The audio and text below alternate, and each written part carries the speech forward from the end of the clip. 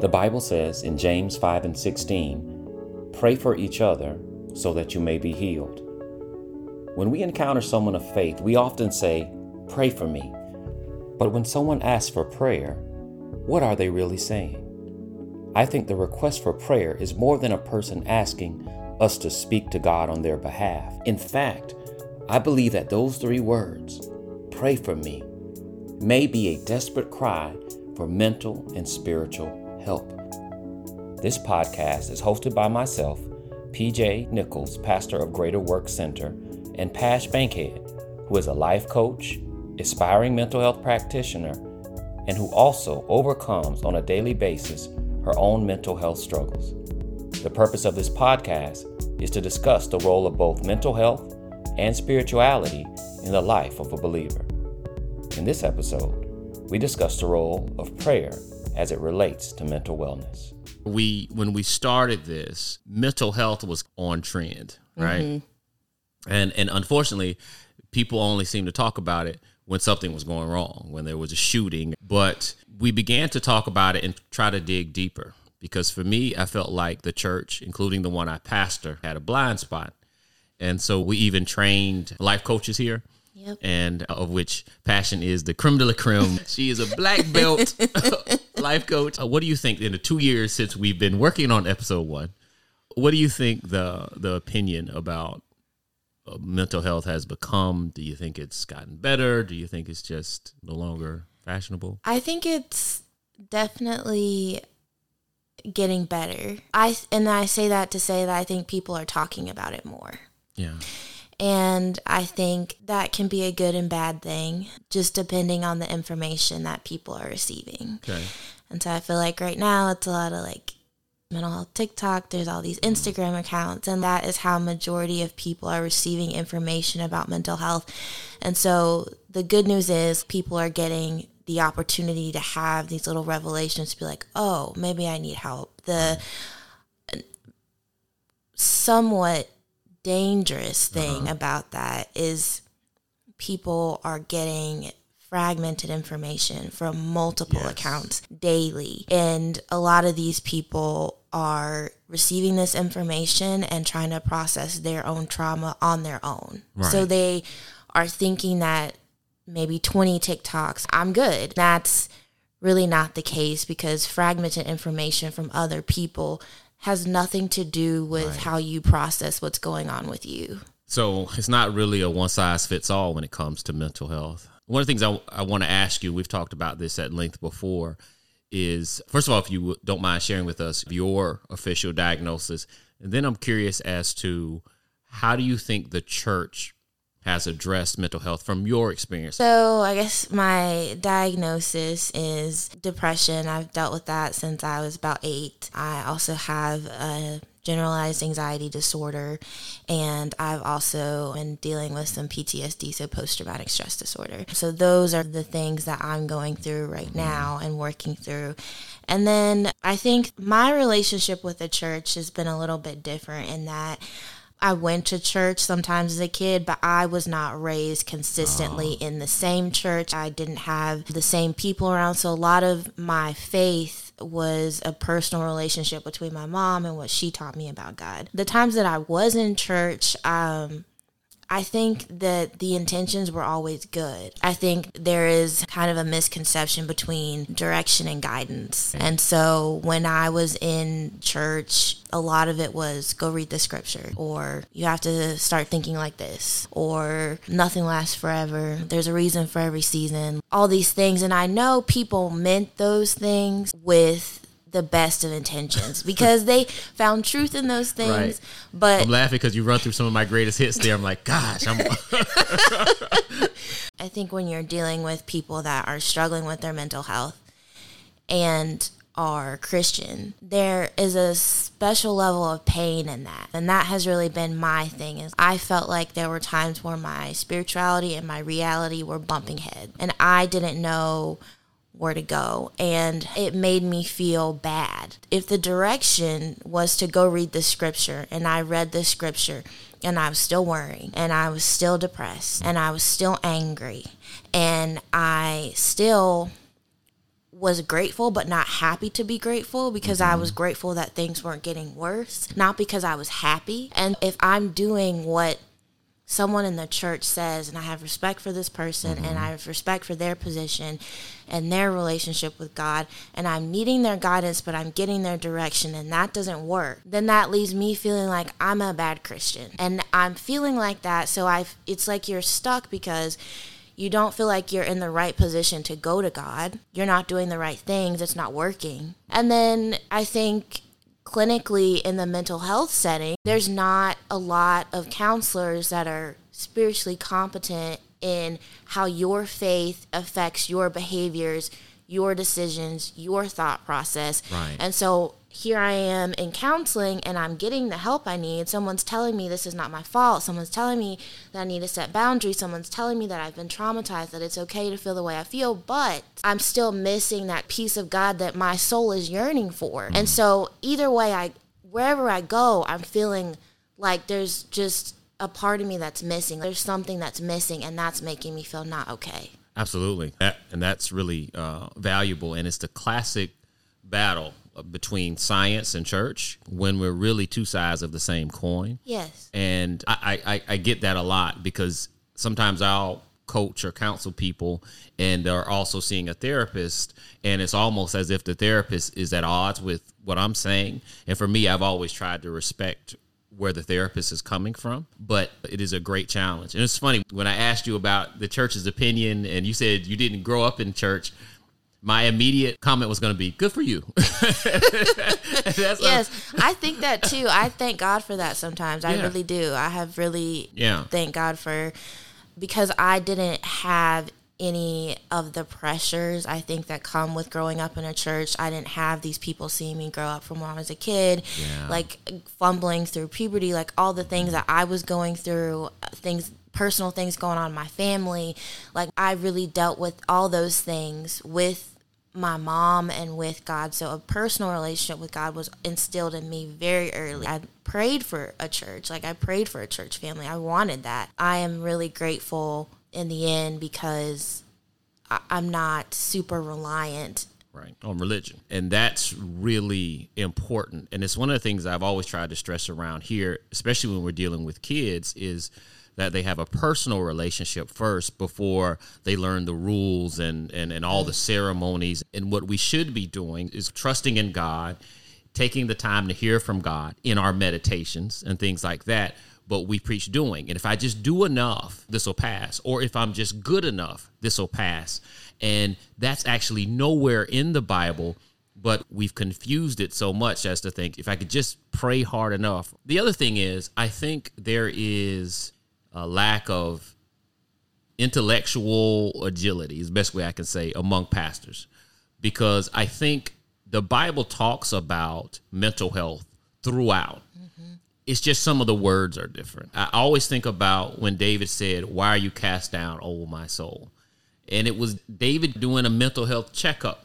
And he was trying to say, why am I feeling blue all of a sudden? People look up to me. I'm popular. I got, thousands of people want to be around me. They write poems in my honor and build statues, and I feel like crap. And that happens sometime, and that's a real thing. When I asked you about your experience in church, what I've heard a lot from a lot of people, and I've even had people who dealt with bipolar disorder and things like that, who had people try to exorcise demons out of them. Yeah. And imagine the impact on a young person that thinks they're evil. Yes. They just think that there's something about me. I did something and now the devil's in me. And it's got to be so heartbreaking. And I think the church has a long way to go, but I pray that we're doing better. Have you heard anything when you're not listening to the Greater Work Center?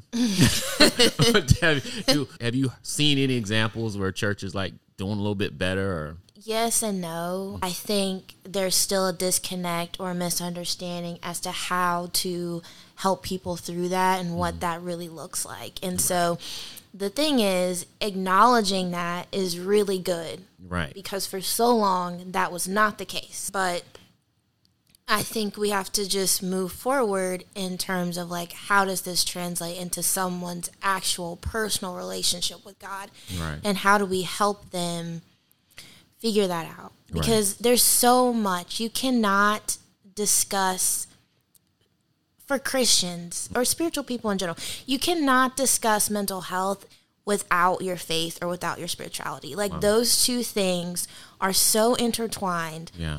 And it's just like you were saying, it's a lot of doing. Mm-hmm. Well, sometimes when you just do, that is a trauma response. That is a result of your mental health. Some of our habits are symptoms of our mental health. I really struggle with hyperfunctioning. So even in response to trauma, I'm going to get up for work. I'm going to finish my schoolwork. I'm going to function. Still functioning. Even though I've dealt with this trauma. And the other part of that is because of the attachments in my life and the role that I believe that I play in those. In addition to doing everything, I'm also trying to make everybody feel better. There's just so many hurdles and things that you have to go through, and it's exhausting. Yeah. It's exhausting to try and work your way through that. There's so much involved in it that it's got to be more than just addressing it because it's a popular topic or something that you're hearing about, because what you're hearing about is people actually struggling. These are people that are actually disconnected with their faith. These are people that are Christians and are showing up here every day in pain and they don't know what to do. And that's not okay. Absolutely. That's such a heavy lift. That's just got to be weary on a soul to have that daily. I've never saw it that holistically, that the person, because of their trauma, they're like, I want a world without trauma. I don't want this to happen again. So I've got to fix everything. I've got to lift everybody. I've got to attend to the hurts of everybody when they need attention themselves. And I think that gives me a new perspective, in that often we look at those who have mental struggles as self-centered. We look at them as, you don't want to be better. They want the whole world to be better, and it's taken on too much. And so that makes me think, in the church, we have just a myriad of sayings. And so one of the ones I want to talk about today is the one we use all the time: pray for me. Whenever people ask me that, I don't want to just pay them lip service, so I will do it. If you tell me to pray for you, I will. What do you think pray for me really means? I can recall a couple of times you've said it. What does it mean for you? For me, it means help. Like now, like I'm not well and I don't know what to do. And I think that it means that for a lot of people. I am very transparent, and that's what it means for me. But I think that it means that for a lot of other people, but I think that they don't want to say what's really going on. And I think the times I've heard it, sometimes people say it jokingly, pray for me. I really believe that there's a little bit of truth in every joke. Oh, yeah. And so when someone says that jokingly, I'm just like, something's got to be going on. And I think the hard thing is to know where people are at when they're saying that. Is if you're saying it jokingly, like, how far is that issue? If you're calling me at midnight, something's not right. And so it's hard to gauge. Like I think overall it really does mean help. I think so too. I sometimes wonder, do people really want you to pray for them, or they want you to take more time to hear them? And sometimes the things that they're asking me to pray for them about are part of their life journey. And when I say that, I mean that working through that stuff is part of the growth that God has for you. And so they're asking me to pray the magical prayer and make it all go away. I think it's God saying, hey, grow in that area. It's going to be hard. It's going to be hard work.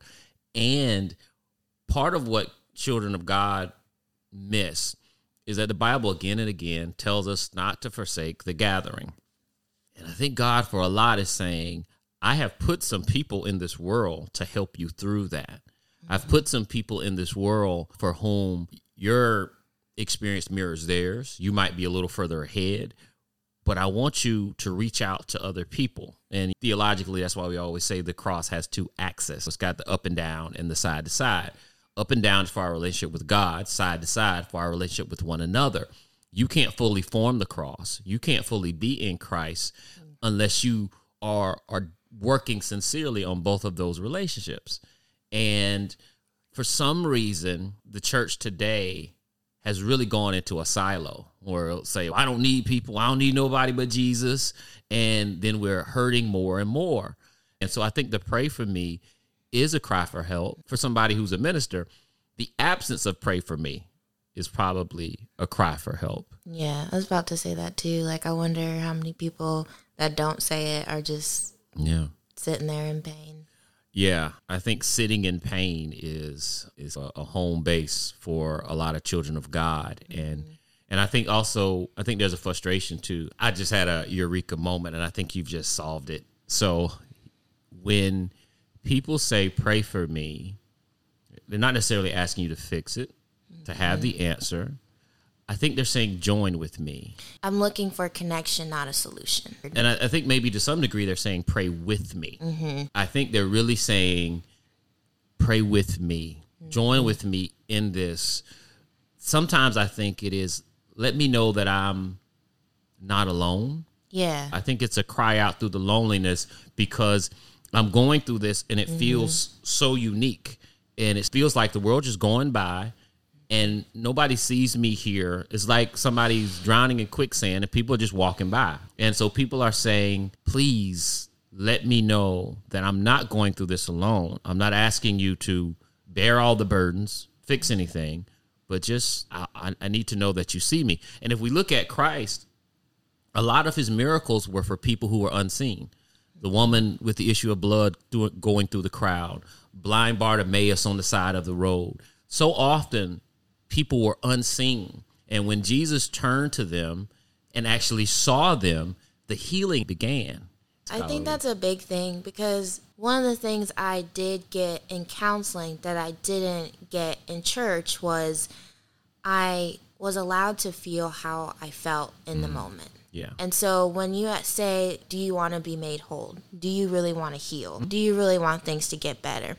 Honestly, I would say 9 times out of 10, when someone is really down, that is not what they want. What I want is to be angry. What I want is to be sad. What I want is not to have to function, not to have to get up every day and go to work, not to have to continue to try and work through these relationships with my family. I don't want to do anything. I'm upset. And it's really just, can you meet people there to help them get to a point? Because I really value counseling and I really value the church. I really value faith and spiritual guidance. But there's so much that is really just between you and God. And you have to get to a point where you're ready for that. Is it okay to just rest in what you're feeling? And I don't mean to waste away, but we're always trying to move people forward. And the Bible does say that. I would that your soul prospers and be in health, which means to move forward. But sometimes it's okay to feel what you feel and just let it wash over you. And I think sometimes in the church, we're just constantly going, no, keep moving. Don't let it get to you. But it is getting to me. And I'm okay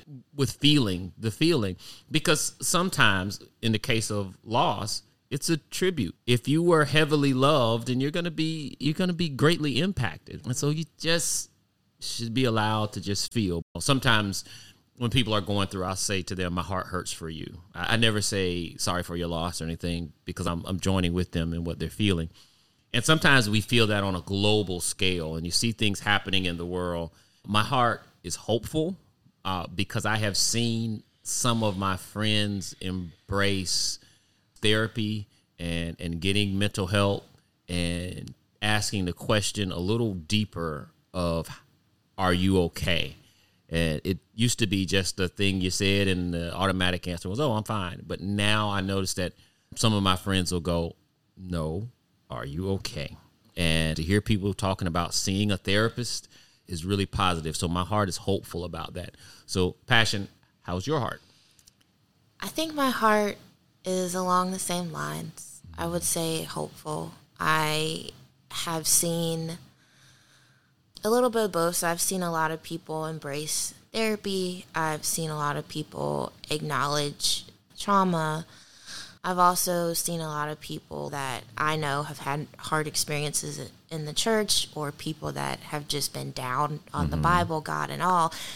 I've seen them ask for prayer. Yeah. So I feel like I'm along the same lines as you in saying that my heart is hopeful. Okay, good. So I'm going to say that's a pretty decent first episode. I hope it hasn't felt like a waste of time. Prayer is a conversation inside of a relationship. When someone trusts us enough to ask us to pray for them, perhaps we should honor not only our relationship with God by praying, but also our relationship with the person by taking the time to let them know that we are available to listen. Most gracious Heavenly Father, we thank you for the gift of prayer.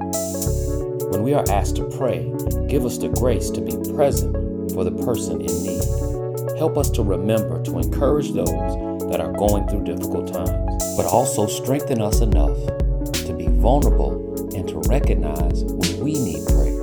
Let us not be afraid or ashamed to admit that we are weak, broken, and discouraged.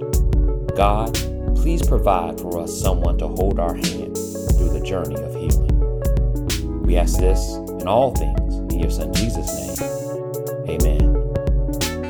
If you have enjoyed this podcast or have feedback, please go to wherever you stream your podcast, review us, and leave your question or comments within the review. We have put forth our best effort, and we promise if you keep listening, we'll try to do an even better job next time. The No Worries Podcast is a production of Awaken Media. This episode was produced by Shamari Showtime Sakel, Passion Bankhead, and Jermaine Nichols. Audio engineering by Shamari Showtime Sakel and Jermaine Nichols. Again, thank you for making us a part of your day. Until next time, be encouraged, and remember,